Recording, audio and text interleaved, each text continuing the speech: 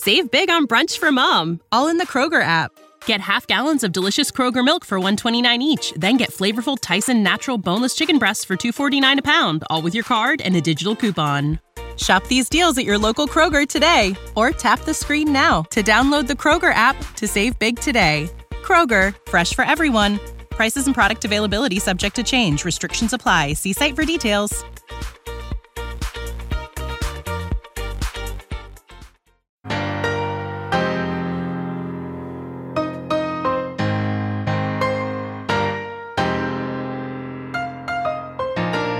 Welcome to We Got Goals, a podcast by asweatlife.com, on which we talk to high achievers about their goals. On this episode, we are throwing it back to the Sweatworking Summit, and I am Gina Anderson-Cohen, founder and CEO of A Sweat Life. I had the opportunity to moderate a session that was one part panel and one part pitch competition that brought in Nadya Okamoto for both a judge position and a keynote talk that evening. And I have to tell you, everyone was electrified and inspired by her talk. Here's why. Nadya is a ripe age of 22, and she is already on her third enterprise.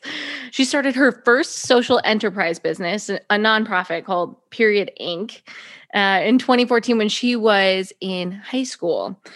She really found this sort of menstruation poverty and period poverty across the world to be something that just set her ablaze. You'll hear that passion in her speech.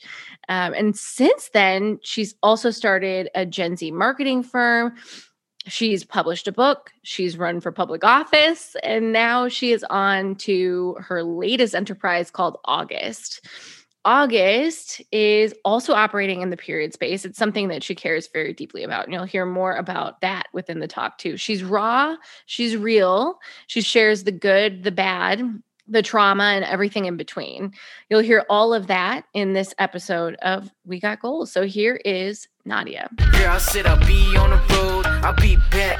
I'm just reaching for a goal. So don't be upset when I'm not around. Hello, everyone. I'm so excited to be here and to see you.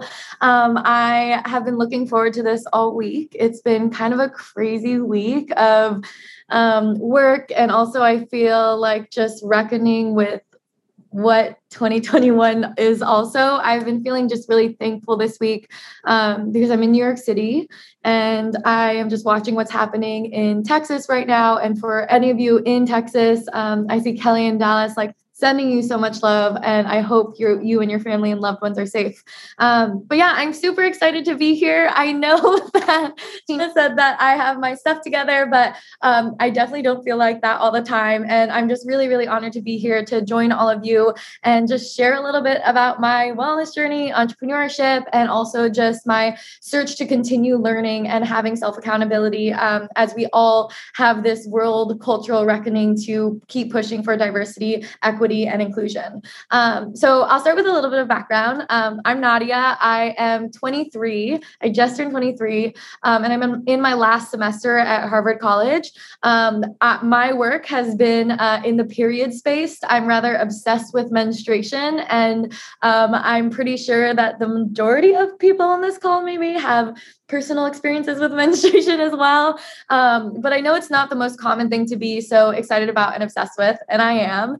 And the reason for that is, when I was 16 years old and I had been menstruating for about 4 years by that time, I had never thought about really what it's like for other people to get their period. And to and from school, I started to get into conversations with homeless women I was meeting and was really curious about their living situation and started asking them things like, what is the most challenging thing about your living situation? How did you get here? And I accidentally stumbled upon these stories of their using things like toilet paper, socks, brown paper, grocery bags, and cardboard to take care of their periods when they couldn't afford access to period products. And it just sort of lit this fire in me of feeling angry in this what the fuck sort of attitude of like, how is this still an issue in 2021 or no, in 2021 now, got completely obsessed with it, started doing Google searches, just trying to learn more about period poverty, learning about the global consequences of period poverty and, the aspects of how it is a leading cause of absenteeism for girls in school. It's, often in many countries, the single event that leads to female genital mutilation or social isolation practices, or even child marriage. And so it's this kind of cultural moment because menarche, your first period, is very much like the biological time when, a body can now bear children, right? And then also learning about period poverty in the US, learning that in 2014, 40 states at the time had the tampon tax, which is a sales tax on period products, considering them luxury items. Meanwhile, products like Rogaine and Viagra were considered essential goods. That number 40 is now down to 30. But now in 2021, still the majority of our states have this tax on period products, considering menstrual hygiene a luxury and not a necessity. And it just became something that I was so fired up about. And you can hear it now, like I get so fired up about it. And I've been talking about this nonstop for 6 years. And it just sort of sparked this thing in me of like, why isn't this solved? Why aren't people talking about it? I started Googling and trying to find any organization that I could volunteer with, and there were none in the US. So I decided to start one.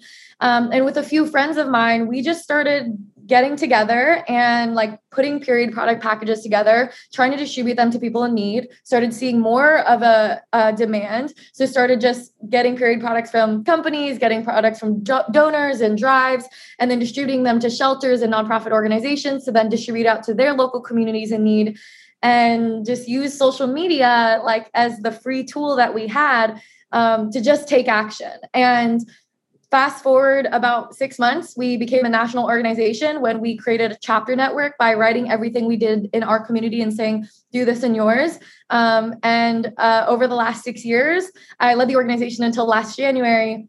And by the time I left, period, the menstrual movement, repping today, actually completely accidentally, we had distributed over 20 million units of period products to people in need and had registered close to 1,000 campus chapters at universities and high schools in all 50 states and 50 other countries. And, it was primarily me. I founded it when I was 16 with my co-founder, who was a non-menstruating cis guy in my math class, who was just really organized, and I needed an operations director. I think my mentality around entrepreneurship from a really young age was like, I don't really know what I'm doing, but I don't really think anybody does. So we're going to go for it anyways. And, I've made so many mistakes on the way. If I could go back and do it again, there are so many things I would do differently. But it's just been a really, really beautiful journey of continuing to step into my passion. And as it's turned into a profession, watch a nonprofit grow to the point where I could hand the reins over to someone else who had worked in nonprofit executive leadership for decades. And so that's kind of what I was mainly focusing on. But when I was 18, I started school at Harvard. When I was 19, I decided to run for office and very accidentally became the youngest Asian American to run and fell into this world of political organizing, specifically around advocating for representation for Asian Americans. And from companies watching how I was mobilizing through period and my political campaign, I started getting reached out to saying, how are you mobilizing so many young people with no budget and like no career qualifications? And so I started showing up to these companies or campaigns and saying, well, here's what you're doing wrong. And here's what I think you need to understand about Gen Z from what at least I know of my peers. And if I'm not the right person to talk to, let me introduce you to my friends. And so accidentally fell into Gen Z marketing. So a couple of years ago, I joined forces with my friend to relaunch Juve Consulting, which is a Gen Z marketing agency. I was the oldest person at the company until they recently hired like a 24-year-old CFO and more recently like an older COO. But we started as a bunch of teenagers who were going into these huge companies and saying like, you're all talking about digital marketing and trying to reach young people. Well, how are you supposed to affect any group of people without those people represented at the table where that strategy is being created, right? And a lot of that was the mentality that I had from the nonprofit world, which is, how are you trying to serve a community of people without actually asking what they need and where their gaps are? And so we hustled and grew that. And to date, now the company has a team of 50, several hundred consultants in their age 13 to 22.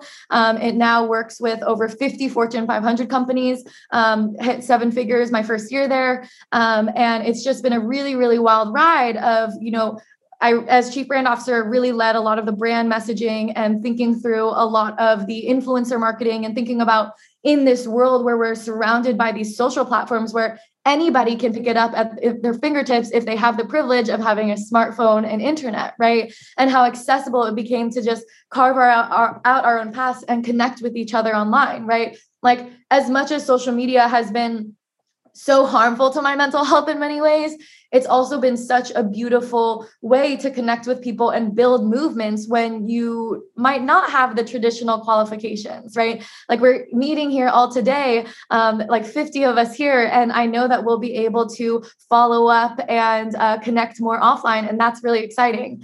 So yeah, I was kind of in the period space for quite a while.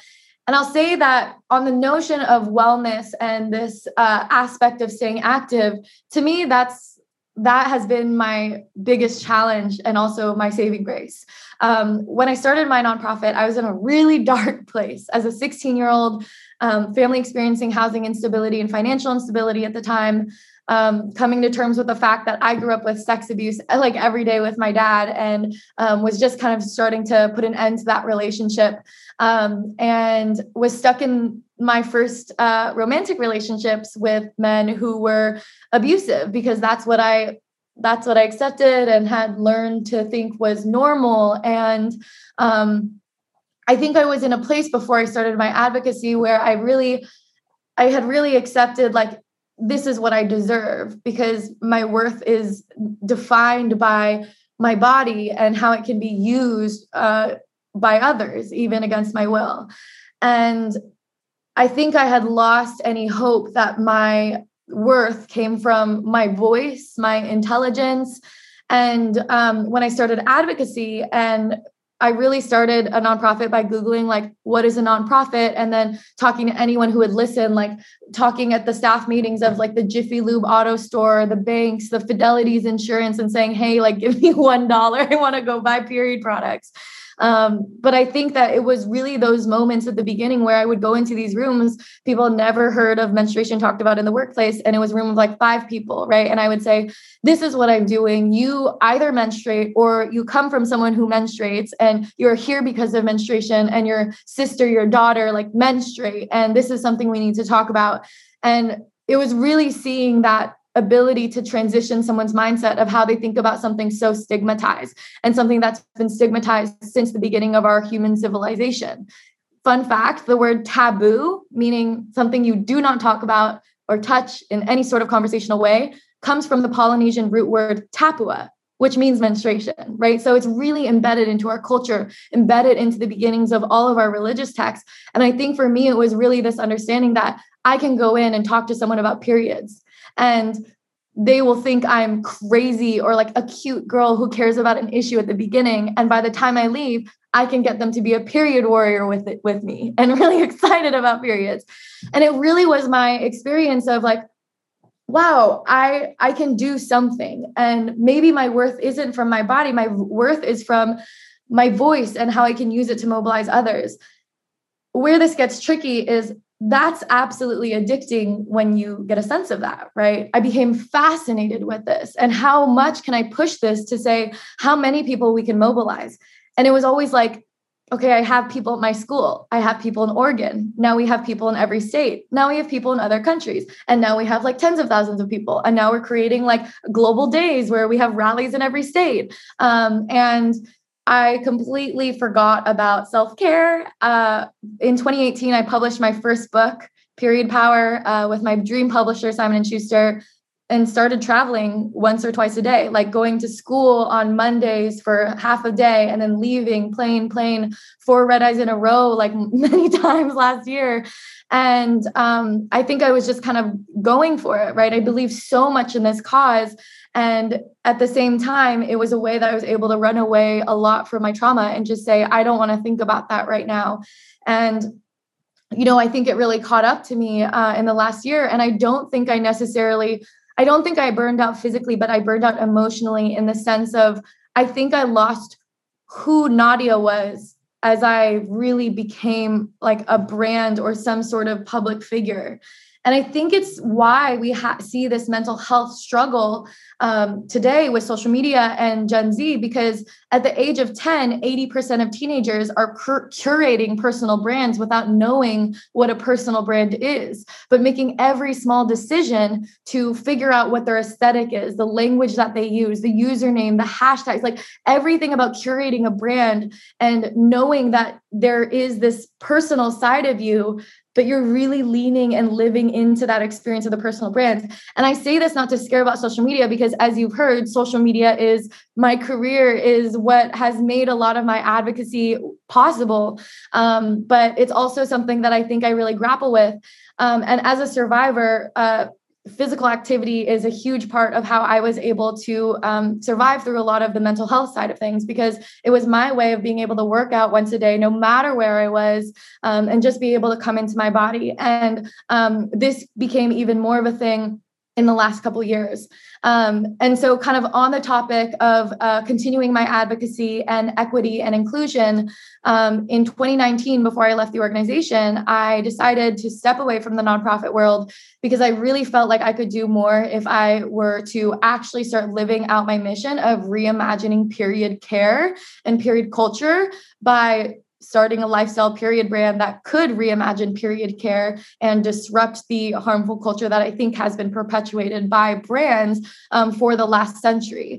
And so last January, I stepped away from my nonprofit. I stepped away from the consulting company and started raising a seed round that we're about to close next week. Raising capital has been exhausting, but so thrilling. And yeah, so I'm now focused on August, which is a lifestyle period brand built by a community of hundreds of Gen Zers. And again, social media was a huge part of how we brought those Gen Zers together. It's a huge part of how we've been able to, launch with 150,000 followers with no paid media, because we were talking about periods, something that people are still eager and excited to talk about because it feels rare.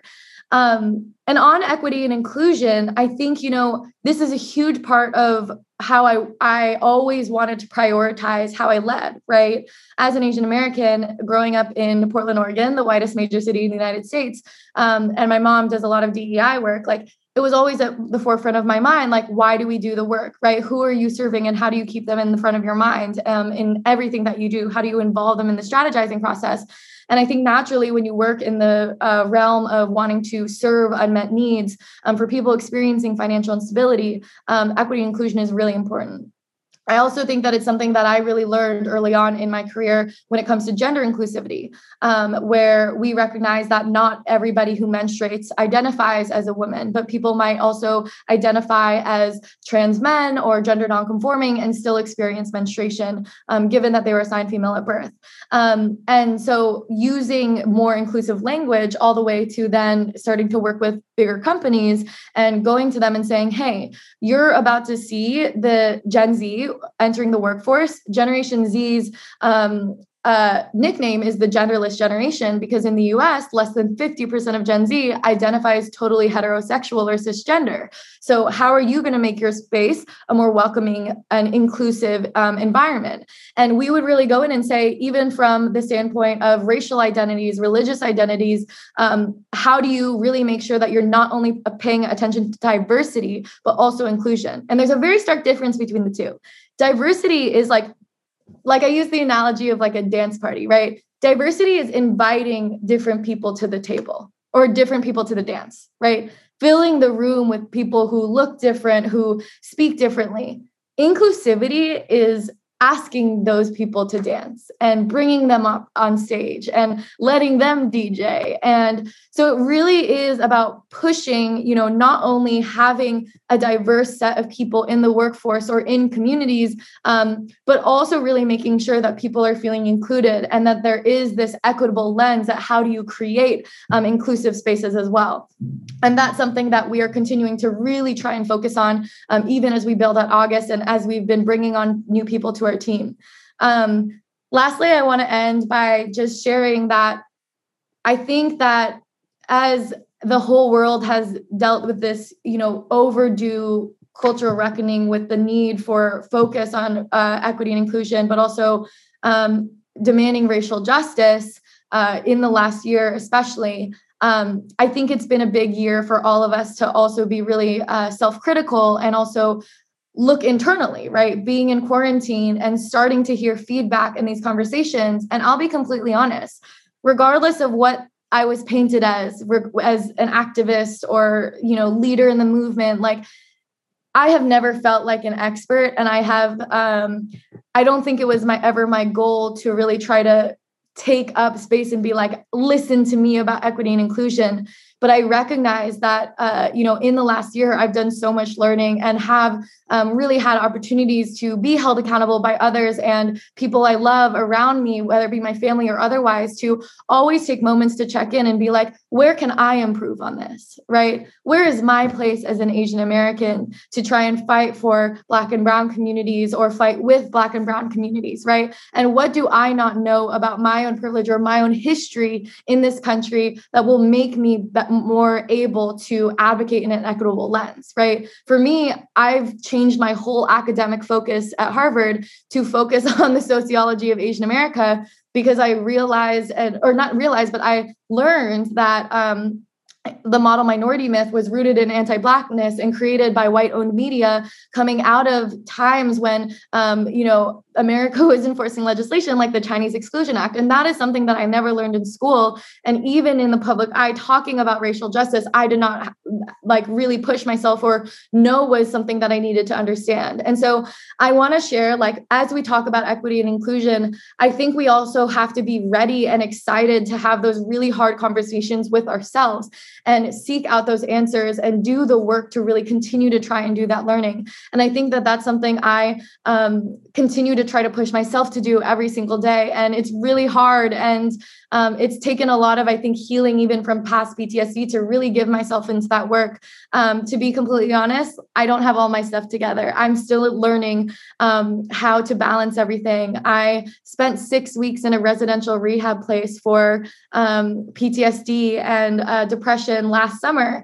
And it was the first time I had really taken a break. And while I was there, I read a book a day on capitalism and restructured the whole way we were going to raise capital and how we were going to exist with a focus on sustainability and impact in a way that was really genuine and attached to really making change. And so I just wanted to share that as I'm proud of the work that I've done. And I also think that what the last couple of years has taught me is that it's okay to be a work in progress, and it's okay to feel sad sometimes. It's okay to wake up in the mornings and feel like we don't really know what we're doing, because guess what? That's what community is for. And that's what having mentors and advisors is for, and having friends and loved ones is for. And I think that being able to let myself know, I'm getting emotional, let myself know that it's okay to be a work in progress.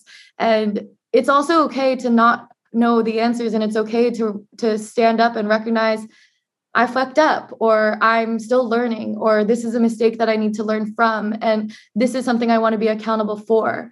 And so I just invite all of you to give yourself that permission to look within yourself, check in with yourself, forgive yourself, and also be just excited to learn and come into these hard conversations. So with that, I am so, so excited to hear from the incredible entrepreneurs here today, because there's so much we can all learn from each other. Nadya, thank you so much for sharing your story. And thank you so much for your openness. I think I know so many of us identify so much with all of the things you say. And I just want to express our gratitude. Girl, I'll be on the road. I'll be back. I'm just reaching for a goal. So don't be upset when I'm not around. Just know I'll be back, so no need to frown. This has been another episode of We Got Goals, and a SweatLife.com production. Thanks to Nadya Okamoto for being a guest both at the Sweatworking Summit and on the podcast. Thanks to everyone who was present to vote on the pitch competition. Thanks to Ryan Deffett for editing, Ryan Barayuga for creating the video version of the podcast, and thanks to all of you for listening.